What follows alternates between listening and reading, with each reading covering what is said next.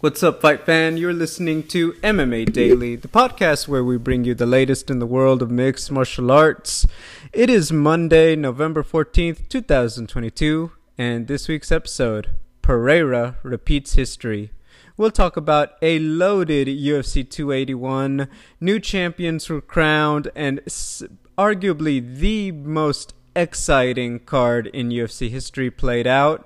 There are plenty of announcements, as well as some breaking MMA news. Cain Velasquez released on bail after 8 months. And we will discuss UFC Vegas 65 this Saturday and the main event between Derek Lewis and Sergey Spivak. First off, Natalie, how are you? I'm doing great, Double G. Doing great. We're getting some nice crispy weather now. I appreciate that. Nice change of pace. But still thinking about all the events of Saturday and then, of course, Sunday, which we'll get into. But yeah, it's been an MMA weekend for sure. Yeah, well, I think it would only be right and respectful to begin with Sunday, and that is the obviously very heartbreaking and shocking news that former UFC veteran, title challenger, Bellator fighter Anthony Rumble Johnson passed away at 38 years old due to complication, essentially due to non-Hodgkin's lymphoma. Yes. Yeah, just obviously fans probably remember he was signed to Bellator, set to compete in the Grand Prix. Things obviously played out differently than expected. He won the first round fight, then had to withdraw. And we haven't seen him in action for over a year. And I think there was a lot of talk. The internet is just very interesting. Obviously, when you have a guy like Rumble and he had that unbelievable power, rumors just kind of started to swirl. Not all of them were very nice about why he was absent, why he chose now, etc. And it turns out he was dealing with something, and similar to Chadwick Boseman of Black Panther, just elected to keep it private, and also like our Elias Theodorou recently, and just kept it to himself. And very heartbreaking.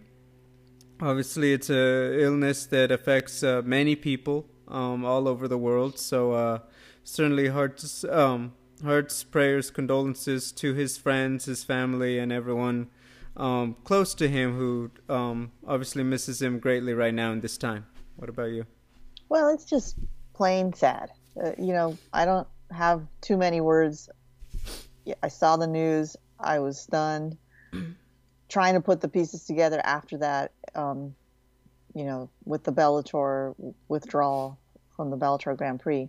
And it's like, okay, so clearly he was maybe diagnosed, or the illness was discovered, or some kind of test result revealed something, right? And that led him to find out what was really going on in the body. And it's just sad, because not only was he really young and really special, but there's something about, for his sake, he kept it private, and that's of course wonderful for him. But it's just a much bigger shock for the people who had no idea, his fans, the MMA community, who had no idea there was anything at all going on like this. So, I just keep going back to, it's sad. And that's all I have to say, man. It's just straight up sad. Yeah, obviously remembered, I say he's kind of right there, 1 and 2 with Francis Ngannou, most iconic knockout artists in UFC history. Full credit to Daniel Cormier. He went through 2 fights with Rumble and ate the power and never went down. Literally, I struggle to think of opponents who actually, survived it. I believe Josh Koscheck, one of the few. It just unbelievable. There was just that, just like with Ngannou, just that. Let's just say it. Fighters knew.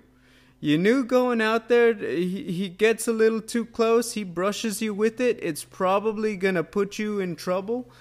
I had the pleasure of talking to him in a scrum about it. I asked him, hey, a lot of fans would say it's you and Francis, who's the knockout king. He actually told a great story how he gloved up and actually, was working out with the Francis Ngannou and said he felt the power, and he kind of touched on it, like, what's it like, on the other side of these things, right? And, he gave me a great argument. He says, I obviously respect what Francis does, but he did point out Francis only knocked out dudes. He only knocks out guys with his hands. Rumble will get you with some kicks and other stuff. So he said, I just want to point that out when you have that discussion about the knockout king. So that's fair. I want to leave that with you guys to talk about the memory of him. Obviously, many people also remember him as just look, you know what he could do when he touches you with the hands, but when he's not competing, he's just this nice guy, and it's never good to lose someone like that in our community or on Earth, and, we want to acknowledge him now. But yeah, so just condolences once again. Thank you for everything, Rumble, and, what more can we say? Thank you. Yeah. We did have quite the event on Saturday, and obviously be remiss not to acknowledge everything that happened. So, gonna continue on to talk about it. Let's get right into this main event. Obviously, Israel Adesanya trying to exact revenge against Alex Pereira from his two losses to him in kickboxing. First round, slow, competitive. Looks like Alex might be doing work. Adesanya starts rallying back, shocks him, with that was not a 3-piece in the soda, it was the legendary 2-piece in a biscuit. Oh. Yes. Look, it looked like he had him in trouble, and then just working the legs, and slowly was just, it was just exactly like I think a lot of the pundits really described. They thought that Pereira was going to be more, just quite bluntly less active, because a lot of his offense is about setting up that power. He's not trying to bulldoze you with a million shots. He knows what he's got. He's really about conserving that energy, being efficient, and creating openings where he could actually really sit down and really hurt you with that power that he has. Adesanya is a brilliant striker, but unless you're leaving that the temple and the chin wide open, he's not really about trying to crack you with a home run shot. It's more about his speed and his accuracy, his ability to hit that target on the nose multiple times.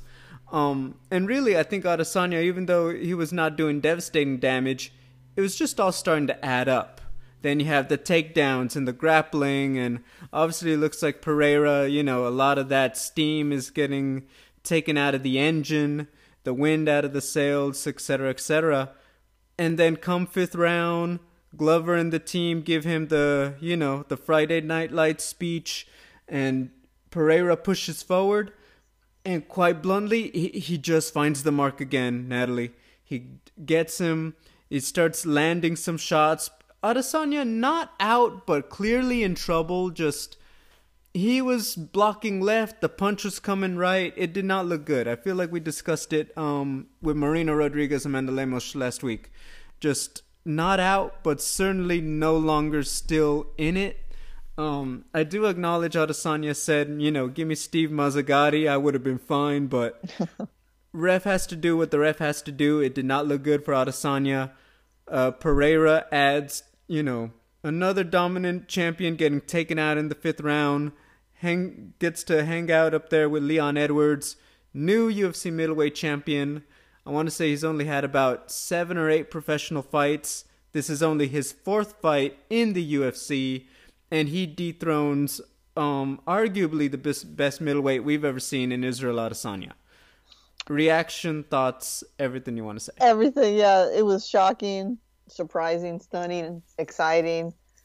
You break down the fight exactly right. They start out with leg kicks, and then those last 2 blows at the end of round 1 really sets up the rest of the fight with a promise of, lots of action. To me, after round 1, Pereira seemed a little bit stiff. Now, I know he's a little more upright in general. He's just, a kickboxer through and through, but seemed a little bit stiff, and I don't know if that was from the shots at the end of round 1 or it was just part of a strategy to sort of stay close, to just attack whenever there was an opening. In any case, the fight's going along. it wasn't quite as clear cut as, well, maybe actually it was. When I'm thinking about Glover Teixeira and Yuri Prohaska, to me that was like that fight was basically over. I don't remember how much time was even left. And so it was still dangerous for Adesanya in round 5. I was still concerned, but I didn't see it going down the way it did. And just the kind of stuff you love MMA for, the reason you watch. I have no issue with the stoppage. When your eyes are facing the canvas and your head's bobbing around, like there's a difference between bobbing and weaving with your head at a downward angle and just being, your hands kind of flopping out and your head flopping around too. So that's what I saw. I don't think any other ref would have waited longer, but I understand why you would feel that way. But a heck of a come from behind victory for Pereira. And as excited as I was for Pereira, I just kept thinking about it is Adesanya and how it must feel just gut-wrenching to lose once again to this man. It made me think of Jędrzejczyk and Shevchenko, right? They'd already fought 3 times, I think, before they met up in the UFC. Shevchenko victorious in all those encounters, and then completely, neutralizes Jędrzejczyk again in the octagon. So it's like, you couldn't beat me in Muay Thai, and you couldn't beat me in MMA. And the same for Adesanya. He couldn't beat Pereira in kickboxing, and he couldn't beat him in MMA. And that's got to do something to your psyche, right? Pereira was talking in the lead up. He was pretty adamant about the fact that a man doesn't shake off being knocked out by another man. That you can't just face him again and be okay. That it stays with you always. Adesanya would probably beg to differ, but the results back up Pereira's theory. And so I keep thinking about Adesanya's mindset now. He was humble in defeat at the press conference and posting on Instagram, similar energy. But it's got to sting, man. I mean, it's got to sting bad. What do you think? Oh, absolutely. I think that what can you say? I think perhaps most frustratingly is that he's 3 minutes away from bringing it home again. He was winning the rematch where he got knocked out the last time in kickboxing. The first fight was a very competitive one. I feel like there was less controversy, competitive, but more Pereira. Other people thought Adesanya was on his way to probably winning their rematch before he zigged instead of zagged. And now you have this result on Saturday when you've become a bigger star than ever before. You have to imagine that. I think that this fight was actually it comes at such an odd time. Let's be honest. 280 was just a smorgasbord with Charles, Islam, Peter, O'Malley, and Aljo, TJ. It was just such a big one. And we've had such a busy, honestly, fall in MMA. I mean, going back to September with Canelo and, Mayweather and the KSI's brother Deji and all this. There's Jake Paul Anderson. There's just been so much fight content that, once again, it's hard to always stay hot. I thought Saturday was promoted beautifully, and just you talk about the little stuff, the whole frozen like Elsa, and of course Alex Pereira would find the one Elsa in Times Square to take a picture with. I thought he had a really epic weigh-in outfit with obviously the tribal paint, and he looked really cool. Just very bluntly, he looked cool, and badass. Adesanya's Adesanya, and I thought he sold his side perfectly. Pereira just kind of stuck to his script, silent killer. He knew what he had to do and he did it. So yeah, like you said, you gotta imagine the frustration for Adesanya. You gotta imagine the confidence of Pereira. He must feel like no matter what happens, I will always beat Adesanya. That's how low key I might start to feel that way. Maybe that could be dangerous, which is my segue to the next step. What do we do now? Because, and I'll be honest, Natalie, not personal to any fighter ever at all when they get a win like this. Victory from the jaws of defeat, but in particular when you have such a interesting case, because Pereira essentially, his only top-ranked opponent he beat was Sean Strickland. he has not fought the Whitakers, Cannoniers, Marvin Vettori's, all of these long-established UFC middleweights who've been putting in work. But yet now he's champion. Adesanya has actually beaten all of those guys multiple times. Several of them very convincingly. And yet now we have this, scenario. I think obviously you have to acknowledge the door does open up a bit more for a Whitaker or Vettori. Particularly Whitaker, since he does have a big fight booked with Paulo Costa in February. But then, how do you sell number 4 with Pereira? In UFC's mind, they only see it as number 2, but now you have a guy who is 3-0 on the current champion. Yeah. What are your thoughts on this? Yeah, I mean, it's an interesting. This is where you get to do your MMA math, right? And when you look at his fighting style, okay, Adesanya was just, I mean, he's the style bender, right?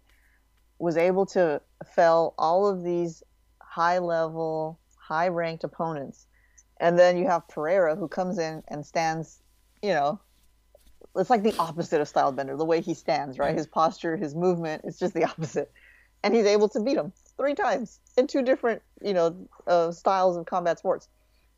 So that's one of those things where I feel like you just have to extract that data from the MMA math and then insert Pereira, the new champion, back in and trying to forget what happened between him and Adesanya, because when I think about Whitaker especially, I think Whitaker has a better chance just the way he fights. He's more aggressive, less cautious. He's got the grappling advantage. And so it could just kind of be like one of these perfect matchups that no matter what dimension, what universe, what time period you put these 2 guys together, the results are going to be almost always similar. But if they face anybody else, Adesanya's the king. And we don't know what Pereira's going to be, but just looking at his fight style, I'm not so sure. So I'm curious to see when look, they're probably going to do an immediate rematch. So we may or may not get to see him face these other guys as champion, but he'll face them regardless, whether he has the belt or not. And I am very curious to see how he holds up, especially against Whitaker. I mean, that's the main one. Yeah, I'd agree with that one for sure. I think that the star power of Adesanya is just... It kind of makes sense that the rematch is going to happen. Remember, UFC signed Adesanya to that mega contract, him and Masvidal. By the way, not for nothing, Pereira takes the UFC 5 cover away now from Adesanya. Remember it's crazy, though, because... That's just a little cruel. Well, it's cruel. It's cruel, right? Take my belt and my cover, but also, like, no offense to Pereira, who just beat Adesanya, but, like, nobody's going to know who's on the cover. You just got here. You just got here. However, does the man look like a serious MMA fighter that'll kick your butt? Yeah, he's got the look of a fighter for sure. And so it's almost like it doesn't matter who he is.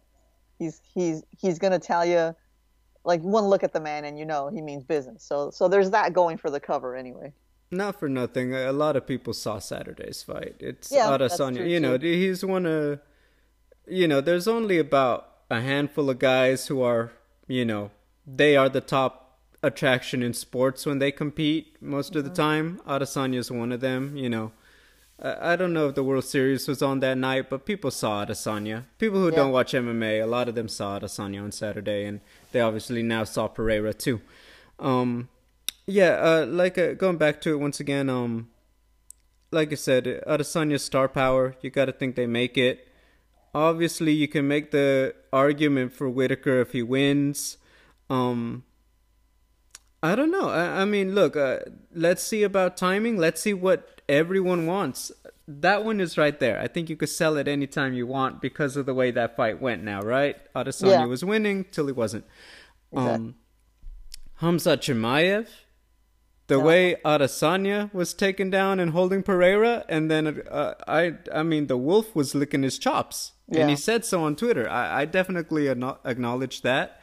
I acknowledge he probably felt the same way watching Kamaru Usman with Leon Edwards, but I digress. We could go in circles there. Could Adesanya want to finally take Darren Till if he beats Dricus du Plessis? Obviously, you have other fights out there at middleweight, Jack Hermanson. But you have to think that Adesanya Pereira is the priority, and that's just the end of that. If they go another direction, there's options, but that's the most lucrative one. And obviously, if Pereira's holding the cards, let's see how it plays out. Yeah. I've also heard if Jiri beats Glover again, Pereira moving up because he's such a big middleweight. And it's like, oh my gosh. No, too complicated. If I'm Pereira, I tell UFC, I'll do what you want, but I already beat this man 3 times. I don't know. Somebody else. I don't know, Natalie. I'll be honest. He looks so much bigger than Adesanya. I actually wondered if there was an issue with Adesanya's health. Like, did he rehydrate? He just looked smaller than he did against Whitaker and Cannonier. I don't know another way to say it. And maybe Adesanya almost implied he might have had some stuff going on in the post-fight press conference. Part of me wanted to ask, is it because Pereira is just so friggin' huge? But I don't know. That's a big middleweight. And he obviously had to go to the last minute at the weigh-ins. But right, he did. But you're right. Just in spite of how big Pereira looked in there, Adesanya looked undersized for his previous appearances, against his previous appearances. And like his waist, I mean, it just looked so narrow. He looked there was no musculature almost. So, there's something going on, but I mean, it is what it is, right? Yeah, he was winning. You can't make excuses, exactly. Right? You go out there and you're winning the fight. It's hard to say, well, this was a factor, right? But once again, only he knows. Obviously, we just talked about Rumble Johnson. If he's got something going on, he's keeping close to the chest. That's his prerogative, but we'd be remiss if we didn't say it just seemed like something might have been a little off. Yep. Physically looking like he didn't perform like he was off. He just looked off. Yeah. Also, he hurt his shin on one of those calf kicks. Okay. It looked. You remember that one? It was like in the 4th round. He threw one and it got checked. And yes. That's for right. A second, it felt like Anderson Silva, Chris Weidman. That's right. I almost thought for a second, oh no. He obviously went back to work, but you gotta ask, more questions, right? Yep. There we are. Co-main event, Zhang Weili regains the strawweight title. Really just throttles Carla Esparza. Stylistically, I think that fight just favored Weili, but I think what I was most impressed with, how she powered through some great transitions on the ground.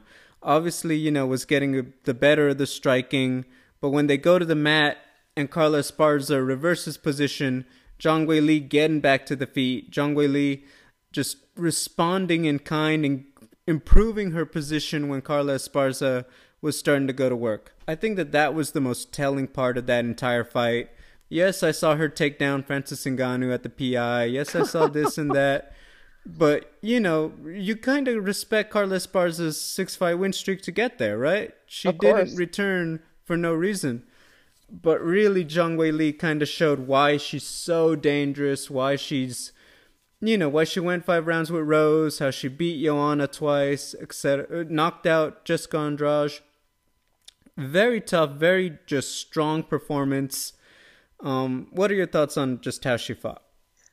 Okay, her thoughts on how she fought, Weili, how Weili fought. I mean, it was almost like it was easy work. No offense to Carla Esparza. It's just that Weili is just so much stronger. It's all her synapses are firing together.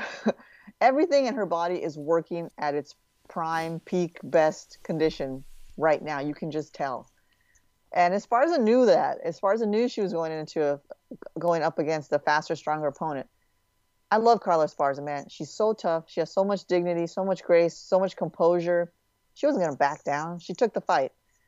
But she knew she was up against it. I mean, I don't know if it was embedded or something where her and her coach talk about her almost exclusively sparring men because she had to prepare herself for fighting an opponent that was that much stronger than usual opponents in that weight class. So I'm bummed for her because no one wants to, you always want to be able to defend your belt.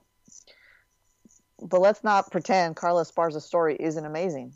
Inaugural champ has to rebuild herself because the competition gets pretty stiff immediately. Joanna Jędrzejczyk looking at you and everybody else has to rebuild herself, earn that shot painstakingly, patiently earn her title shot again against the same opponent. You know, it's this dud of a fight. I would say it's not really her fault that it came out that way. Gets the belt, and the first person they put her up against is the former champ, who's a killer, who's super strong and super fast. So, again, it is what it is. But all respect for Carla Esparza, and now you look at Wei Li, and it's like, okay, there I'm doing my MMA math again, right? Mm-hmm. Esparza beats Namajunas twice. Namajunas beats Wei Li twice. Okay, so who's going to be the next opponent for Wei Li? And if it is Namajunas, you know, are we looking at a story similar to what we just talked about, Adesanya Pereira, Shevchenko, Jędrzejczyk? Or does Wei Li just look that much bigger, faster, stronger than the whole weight class right now? Is she just like Amanda Nunes in this weight class? You know, is she Shevchenko in the weight class? Is she just too far above everybody now? I don't know. So, look, the Rose Namajunas fight is obviously there. Rose beat her twice, right? I will say it is hard to sell that fight straight up. They literally fought back-to-back twice last year. Yeah. But once again, I acknowledge, I get exactly what you mean. Rose beat her twice. Rose front kick knocked out, first round KO twice. Yep. I'll be honest, there is no easy solution. There are fun options. You can do the Rose fight, for sure. And let's just call it macaroni, as you like to say. Amanda Lemos, just beat Marina Rodriguez. Just beat her. Beat Michelle Waterson. That looks good. Yan Xiaonan, the way she handled Mackenzie Dern. You got China versus China. And I don't know. Like I said, it's a weird thing. Wei Li, I've heard Wei Li say she's not really into it. Yan Xiaonan doesn't mind because obviously Wei Li's ahead of her. She wants to move up and get the title. So I get business side from her end wanting to fight Xiaonan. You could do that.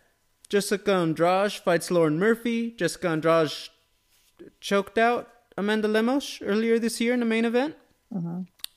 Jessica is fighting Lauren at flyweight, but should she not technically be the top strawweight now for Wei Li and they do a rematch?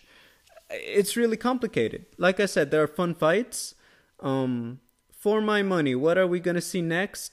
I actually think that if Jessica beats Murphy, they'll make the rematch because she has the tiebreaker against Lemos. If Andrade loses, they'll just do Amanda Lemos and do Jan or Marina versus Rose Namajunas for the next one. But I don't want to see Rose Wei Li 3 next. I need some more variety, and I think the UFC trying to sell it probably feels the same. Yeah, I do agree with you. I need some more variety too. You know, Namajunas probably wants variety. I mean, it was hard for her to have to fight Jędrzejczyk back to back almost. I think it was actually back to back. Same with, you know, Zhang Weili. We know her mindset. We sort of have a sense of how she processes these things, and so I'd make a strong bet that she wouldn't want to face her again. However, if she's doing her MMA math, she's like, wait a minute, I am gonna want this fight back because I already beat her twice, and Carla beat me twice, but if I beat her again, I get the belt back. So I don't know. In any case, I don't want to see it yet either. I like Yan Xiaonan. That's the fight I would love to see. All right, you go with Yan Xiaonan. All right, yes, I think. Are they going back to China? If they're going China, they got to do Xiaonan. If they don't, I feel like one of the Brazilians will get it. Okay. I think it should be Andrade. I want to give Lauren Murphy credit. She's a tough girl. I don't know. Let's see we'll have this conversation in January. Okay. But I don't know. Lemos and Andrade are just ahead. Okay. If they go to China, they'll go Shonan with Heartbeat. There we go. And once again, Rose Namajunas fight whoever doesn't fight Marina, fight Shonan, fight somebody, and we'll go from there. Anyway, oh my gosh, there's 3 guarantees in life, Natalie: death, taxes, and Michael Chandler getting into a banger at the Garden. They told Glover and Jiri, hold my beer. Hold my hot sauce. Oh, my hot sauce, baby. It Yeah. was that was just freaking awesome. Chandler, Poirier was just struggling to deal with that aggressiveness, and we touched on that. Is it's not as clean. He doesn't flow like an Adesanya, or when you see Tony and he's doing his thing. But Chandler is so dangerous, and that's a real weapon you got to deal with when you're out there. It's not always about being good, it's just about getting fist to face. And he's got weapons that when he's getting you, it's tough for even a technically proficient guy like Poirier to deal with. He was giving him the problems. And then Poirier responds, starts cracking him, looks like he might be getting him out of there. And then we go to the ground, and then Poirier's opening him up from the bottom with elbows, and Chandler starts doing the thing. And yes, there's the whole thing about the fish hooking with the fingers in the mouth. Yeah. And then the nose thing was literally dirty. And then Poirier just, let's be honest, he just kind of kicked it into the next level. He powered up like it was an anime, gets Chandler down, finally secures the arms under the chin, and he gets the finish. Just, I mean, I think I've hyped it up enough. What would you like to say about it? Yeah, I mean, look, the most exciting fights we've seen in the last, how long has Chandler been in the UFC? A year? A year and a half? Yeah. I mean, hasn't he been a part of almost all of them? Have there been others? Yes, of course. The man comes in to put on a show, but there's a price to pay for that. And we're seeing it. And so he delivers these exciting moments. He hurts his opponent. He gets close to finishing somehow with his fists, with his, with a submission. He gets close, but no cigar. And so how much more of that can he take? I know he's there for a good time, not a long time, right? And he's definitely living up to the good time part of it. I just get concerned for, like, the game longevity plan. Well, yeah, I'm not really, no offense to him, I'm not really worried so much about his longevity. It's just that, like, at a certain point, everyone's going to figure out what the Michael Chandler game plan is. I think maybe they kind of already do, and so then he's gonna have to go back to the drawing board, right? And think about Gaethje and how he fought when he first started. He would stand there, hands cover his face, and just take 5 shots to throw back 2. Chandler's not necessarily doing that, but there's similar, feeling behind it. And so what I want for him is to try and edit his striking style a little bit so that he can be more competitive, because he has the tools, he has the power and the speed.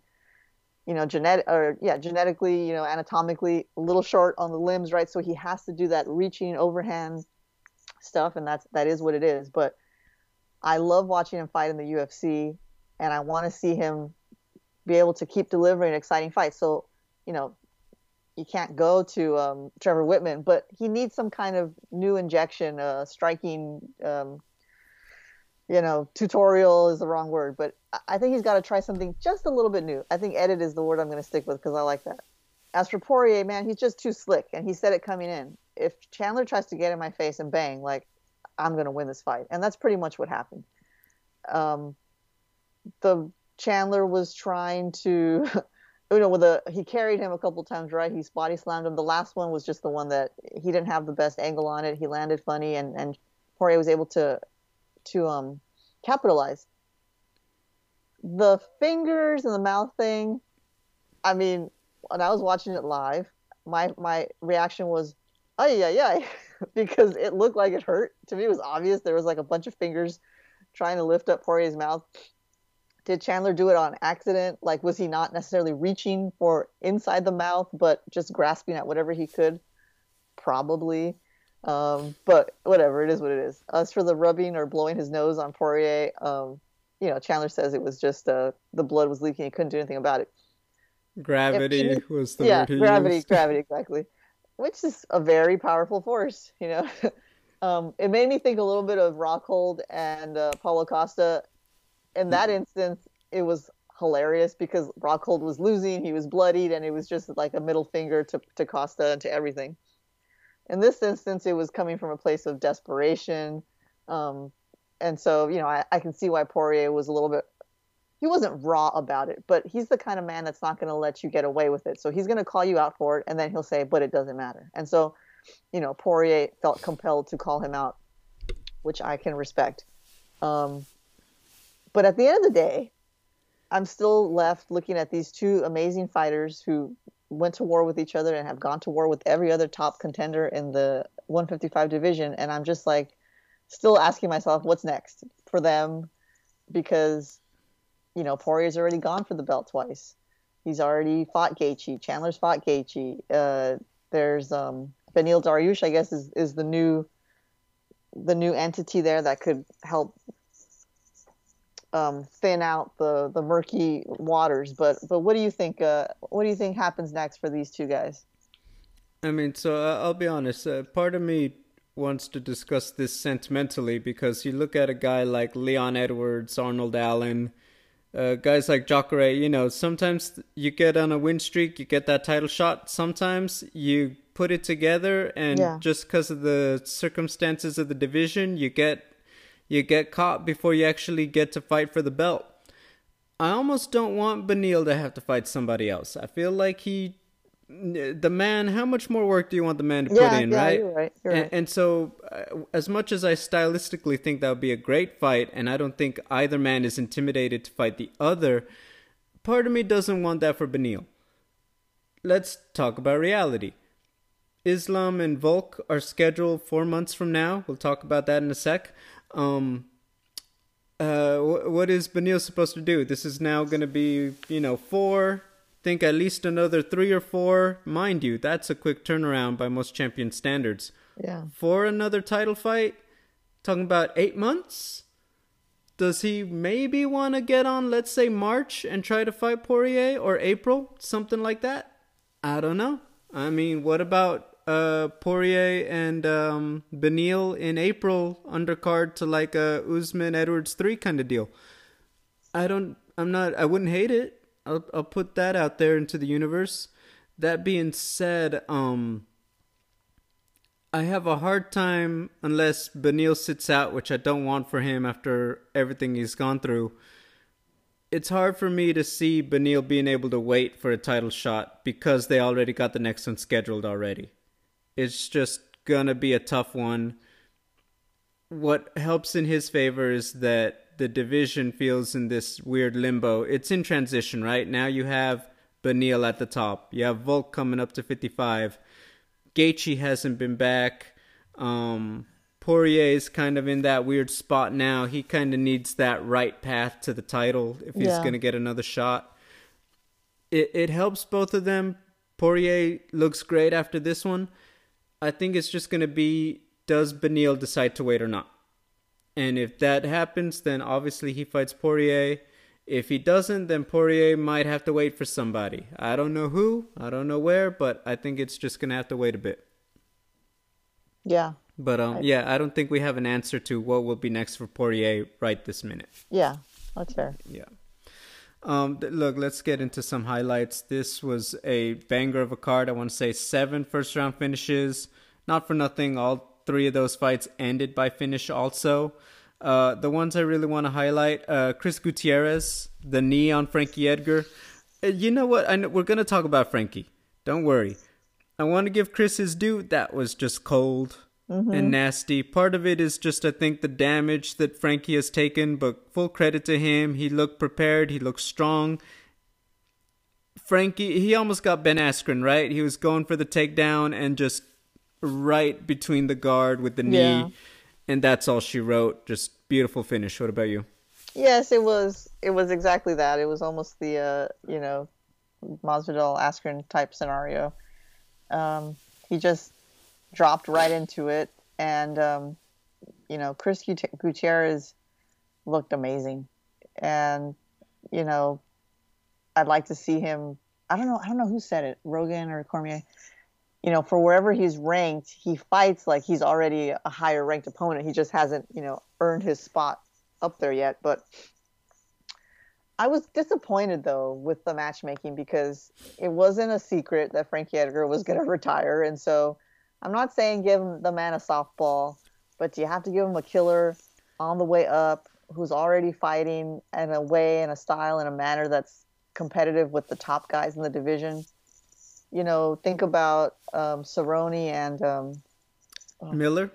yeah, Miller. And there was another one they were trying to do. I can't remember. Anyway, there's like generous matchmaking you can do with another legend versus legend, even if one isn't retiring, even if it's just one of two retiring.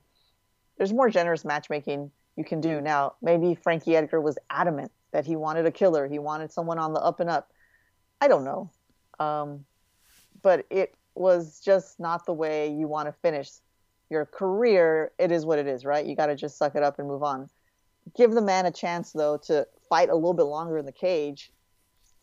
But Gutierrez was out for blood. He said, "I'm going to treat him like any other opponent," and he did. He found his opening. He took advantage, and boom. But I don't think anybody, I'm not alone in saying it was disappointing to see Frankie Edgar finish that way. But at least he got to do it in front of a crowd with his family there. But Gutierrez, man, that's someone to watch out for, indeed. I mean, it might be trying to sell the pay-per-view.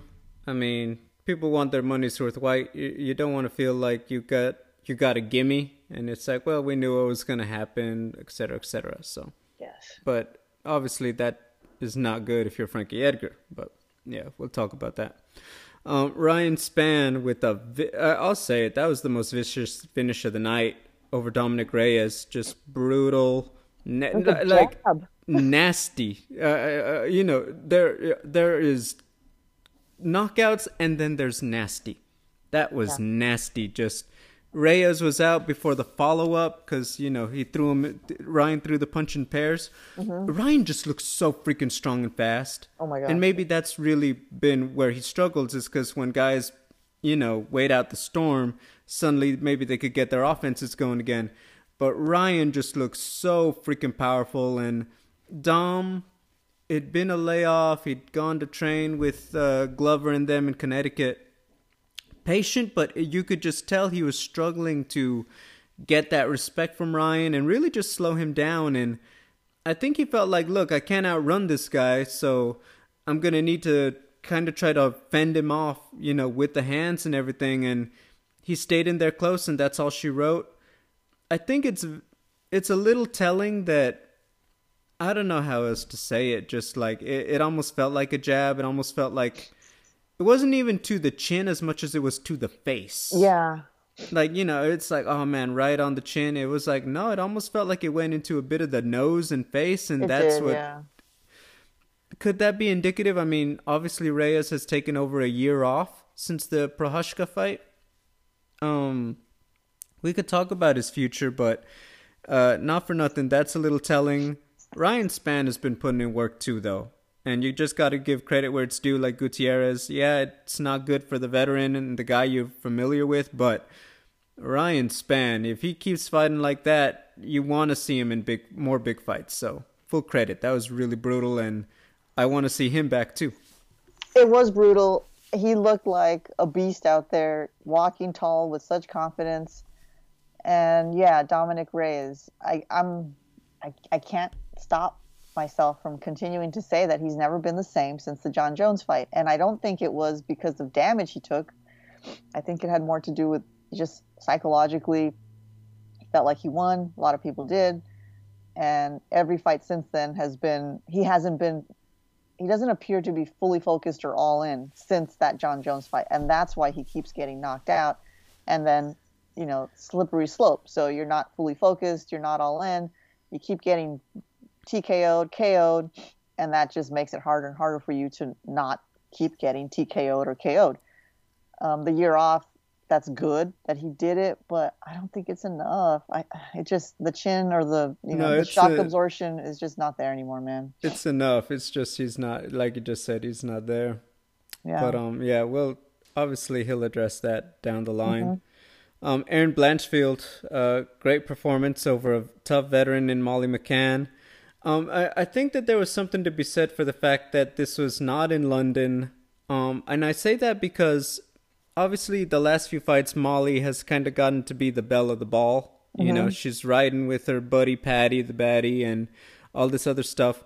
with so much already going on at 281, I almost felt like you could tell there was just less pop. And I think that maybe, that kind of led to a more, I'll be honest, when you feel the energy that there's been for Molly, this kind of felt like just a great setup for Erin. She kind of just got to get Molly without all of the hullabaloo and just like any other fight. And once again, Erin, just the ground game, really savage, pun intended, just Yeah. great work. I think she went into it like number 13, beats number 15. She wants a top 10 girl. I saw she's looking for King Casey and Andrea Lee now, but I want to give Erin credit. She's the one who's gotten the victory over Miranda Maverick. She's quite bluntly, I think out of that, there's that trio of these young girls under like 24, Miranda, Erin, and Macy Barber. I'd say Erin has kind of, at this stage of the game, is probably the most promising of the three. And I think that, look, she's trying to take advantage of that hype, and I think it was well done. What about you? It was well done, extremely well done. I was very impressed with her performance, her demeanor post fight. Just walking tall, like Ryan Spann did too. Like she was just feeling it. Like I dominated. I'm the king or queen, whatever. And she's on the rise. I mean, she's very skilled. Her striking was on point too. She was landing hard shots on Molly. I thought that could have been finished on the feet before it ended the way it did in submission. So Erin Blanchfield to me is someone to really watch out for. And saying that, still, I'm not discounting Molly McCann. I mean, Molly's been doing some amazing stuff too. The exciting, thrilling finishes. I think you're right about the change in environment having something to do with it. Not because she isn't capable of winning across the pond this way, but she's been doing so much of her victory laps over there in Europe that your brain gets a little conditioned, and I'm sure it was just minor differences, walking out, standing in the cage, hearing your name, like the reactions are different. And I think your brain deep down is probably processing that and going like, hey, what's going on? This is not the same. What's happening? And, also Erin was just really good. So not the end by any means for Molly McCann. I think I'm still looking forward to seeing her fight again and again and again. But also Erin Blanchfield, really, really excited for her future. Yeah, very fair. Just, look, I mean, you just got good things to say about Erin just moving forward. I think it's going to be a good fight for her in the next one. This was the career finale for Frankie Edgar. I'll say, favorite Frankie moment. I know those Wars of Gray Maynard get a lot of love. I always really liked the knockout of Chad Mendes. I just remember it came at such a weird time. I think that was back when they did Friday night fight nights, and Conor McGregor was fighting Aldo the next night, and then it's like, well, who's going to be next after that? And people were like, well, Chad was beating Conor so good until he ran out of gas because it was short notice. This fight was on a full camp, and then Frankie Edgar just goes out there and starches Chad Mendes, and he just was full power. What else could I say? And so I personally always remember that Frankie Edgar fight. What about you? Yeah, I'm with you because, I came into MMA later in the game. So I've only seen those Gray Maynard, BJ Penn, like just seen those in repeat, right? On repeat, but wasn't like watching live for the action. But I do remember that Chad Mendes one. He bonked him like right on the tip of the nose. And I remember thinking, like, how did that knock him out? It was just such a strange place for a punch to be that effective.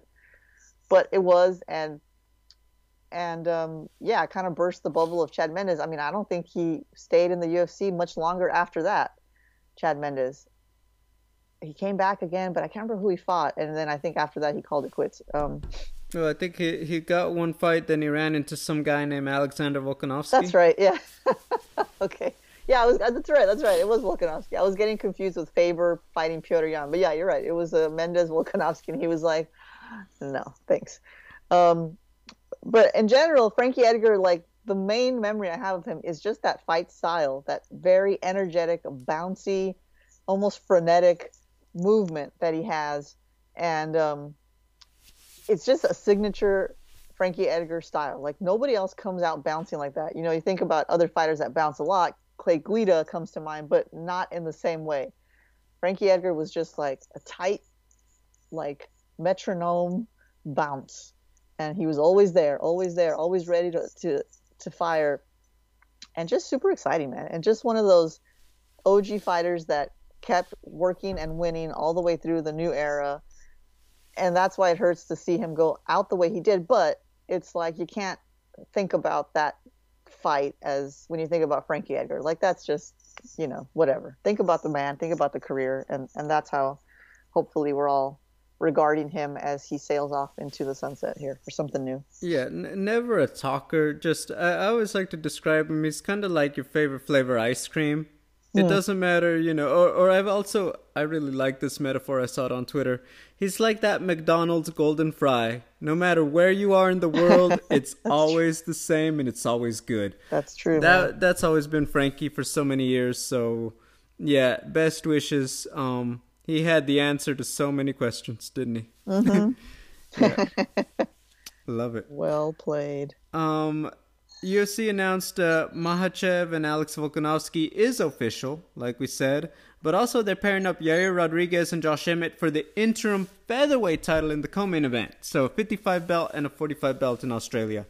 First off, I think that this is a sign that the Islam and team, they are serious about this, because I think this is the fastest that they've gotten paperwork done for a big fight. Like just...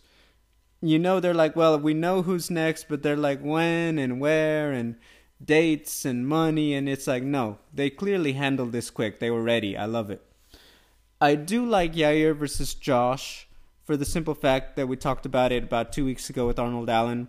I think it was always the fight to make, but also by pairing it up there, you just set it up perfectly for Volkanovski. If he beats Islam and he looks great at 55, cool. If not, you still get to use the platform to hype up two guys and really make something happen with the featherweight division in his potential absence if he's not there for a minute. So I think that's the fight to make. Then you could obviously talk about an Arnold Allen coming up. Could Max Holloway sneak back into the conversation? I think it's just a great pairing. I like how everyone is just doing their business and getting it done and giving us the fights. What about you? Yeah, I mean, UFC, you know, round of applause to them for looking ahead and doing some really intelligent matchmaking here, because Volkanovski put himself in the running. He threw his hat in the ring, right? Ring in the hat in the ring. Yep. For this 155 fight. He's like, I don't want anyone to get in front of me. I'm going to cut weight for Abu Dhabi. I'll be the alternate. I don't care. I'll do it. And like, it's so crazy. We've seen a lot of city kickboxing people fighting lately, and he's like always there. So I don't know. This man doesn't stop traveling. In any case, they all ride together. But like, you know, it's a long flight. Fair enough. So he's the man. He's just out there having fun, and he's just one of those people in this right now in his MMA career. He's just like always raising his hand. I'm up. I'll go. I'll take it. Let's do this. And I like that. I like that energy. So I'm glad he got the shot. I'm really excited about it. And then, of course, the intelligent matchmaking continues with the interim belt. You know, whether it was his idea or not, I'm glad they're doing it now instead of waiting. The division's already been waiting a little bit. I'm glad they're doing it instead of waiting for him to win and see what happens. Like, let's just lock it up, because somebody's going to win against, Yair or Josh Emmett. Then you can just make your next poster already with two dudes holding two belts, and you can just go. So I like it. Either Volkanovski, holding his 145 belt and to defend, or assuming he wants to, if he wins the 155 belt, he probably wouldn't go back down, but maybe he would. I don't know. That's one we'll have to watch out for. But I'm going in circles here. I just want to say it's great matchmaking, and I'm very excited about it. There we go. Let's get it. one last piece from Saturday. We're done. The people are leaving the garden. It's been a great night. Yada, yada, yada. And then Nate Diaz does Nate Diaz things. Because Dylan Dennis is doing Dylan Dennis things. Look, the details are a little scarce, but the fact is there's video evidence. The two got into a little kerfuffle. You'll obviously remember Dylan Dennis is most famous for being Conor McGregor's jiu-jitsu coach. He has fought in Bellator. I'll address that right now. But then obviously, Khabib took flight specifically at him in that infamous night, in Vegas. And then Nate, look, I don't exactly know what started what, but Nate did Nate things and gave him the slap, and things started getting thrown again. Yeah, what was your reaction to all this? Because to be honest, I was like, why? I just don't get this anymore. Yeah, my reaction was eye roll because exactly, I don't get this anymore. Dylan Dennis, are you even friends with Conor McGregor? I don't see any social media clues to tell me that they're still even interacting in any meaningful way. And so off of what brand, off of whose name is he picking all these fights for? Because he hasn't done enough on his own at this point to make anyone want to fight him, which then takes me to Nate Diaz. And it's like, why are you engaging with this guy? If I see Dylan Dennis trying to pick a fight with me, yapping, I'll just be like, no, I'm cool, and just walk away. I don't even want to waste my energy. That's where I was confounded, because I'm like, not even worth it, bro. Not even worth it. You're just wasting words that you could have used for somebody else. You're wasting breath. And it has zero value, zero meaning to anything. Unless Dylan Dennis I don't know, is he going to fight does he have some amazing fight lined up that we don't know about? I don't know. Yeah, I want to address that, because I think that at this point, look, you know what he's doing. He's trolling. Literally the most aggressive troll out of any fighter. And it's more than Henry Cejudo, more than when the bantamweights start getting at it after each other. Dylan Dennis gets in every conversation not about him to talk some trash, I swear. And I think what's most frustrating is that Bellator's been asked about this, Scott Coker, and he's like, look, he's got to want to fight. And he acknowledged it. Dylan Dennis hurt his knee last year. This is now the end of 2022. And it's like, look, I think Scott Coker essentially said, I had high hopes for this kid. He was popular, he talked, he fought. He just hasn't wanted to fight. And I don't know if he feels like it's about matchmaking. I don't know if he feels there's more money out there for him or something. But the impression I got listening to Scott Coker is that, look, we tried to make something happen. And per Coker, Dennis will text, yeah, I want to fight. And then he'll just go silent for months. Oh, my gosh. And it's like, okay. And that, to me, I've always said this. The talk always has to lead to a fight.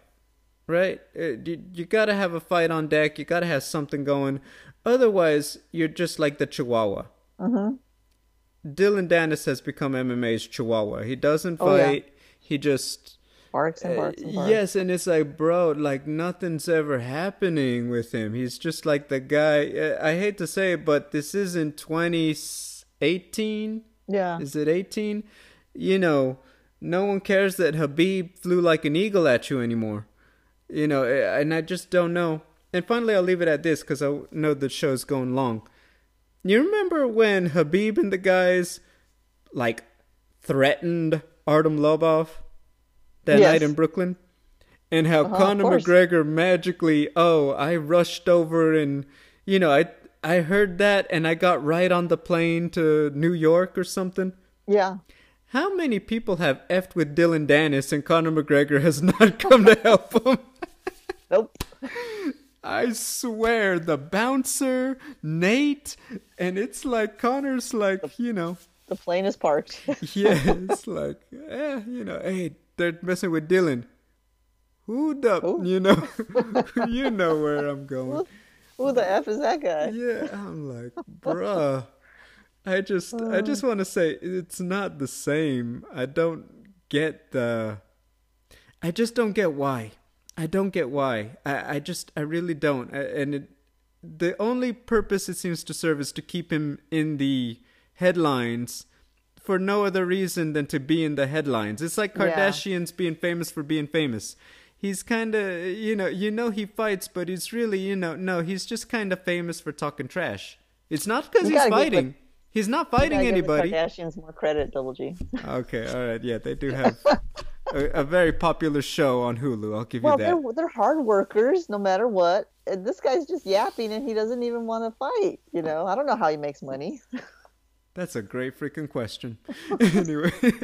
Okay, moving on. There we go, yeah.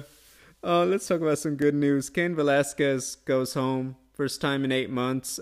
Granted his bail. I had the date. It was Thursday, Friday. But, obviously, we've covered it.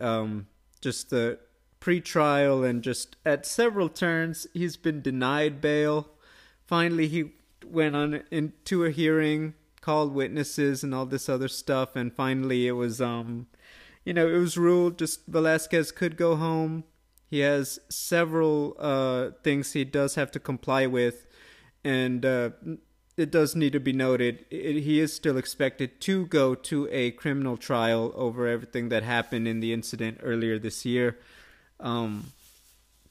That being said, obviously we got a couple clues about the case. The Velasquez defense is looking to obviously push for a crime of passion. That's one of the defenses that they presented as they tried to get Cain bail.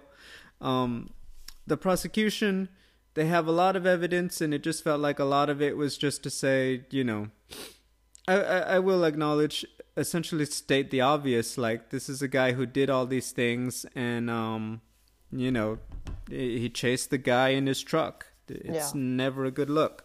So, if you're trying to, obviously, be a free person is what I'm trying to say. But, look, I'm very happy for it. I think that this is a positive sign.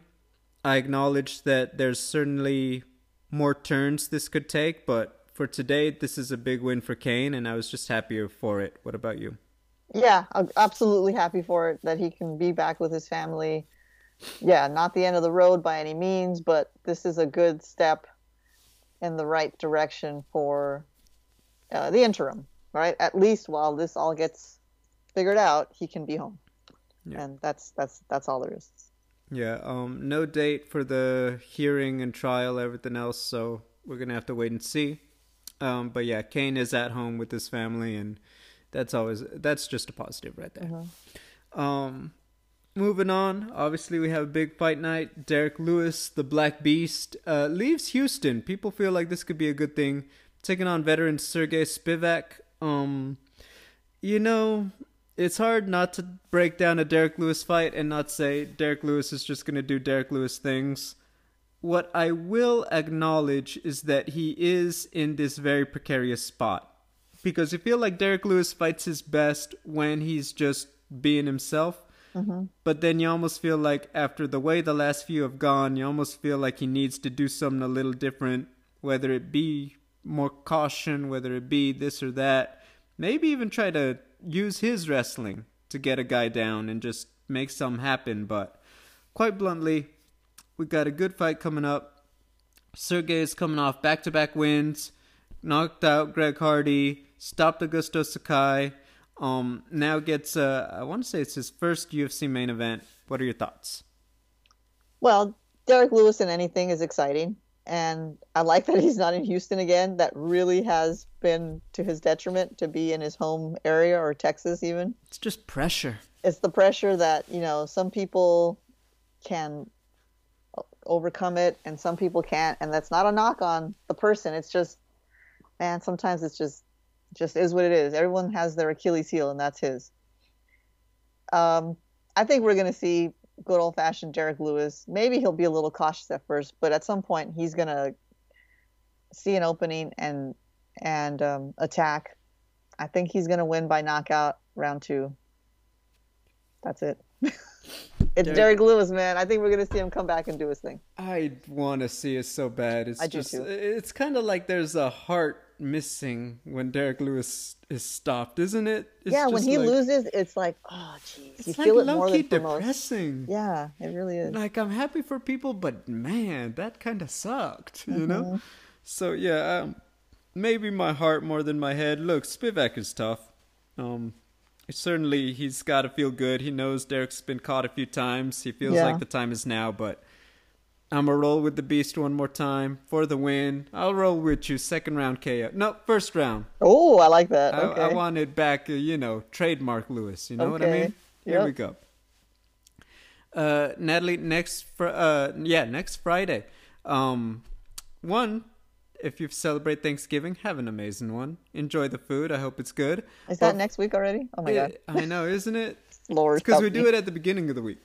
Oh, But Lord. next Friday, no major MMA, but we have the PFL finals. What are your Okay, thoughts? Kayla Harrison, Larissa Pacheco, Sada Busi, Aspen Ladd, Julia Budd, Marlon Moraes against Shaman Moraes. It's going to be a stacked night. What are your thoughts?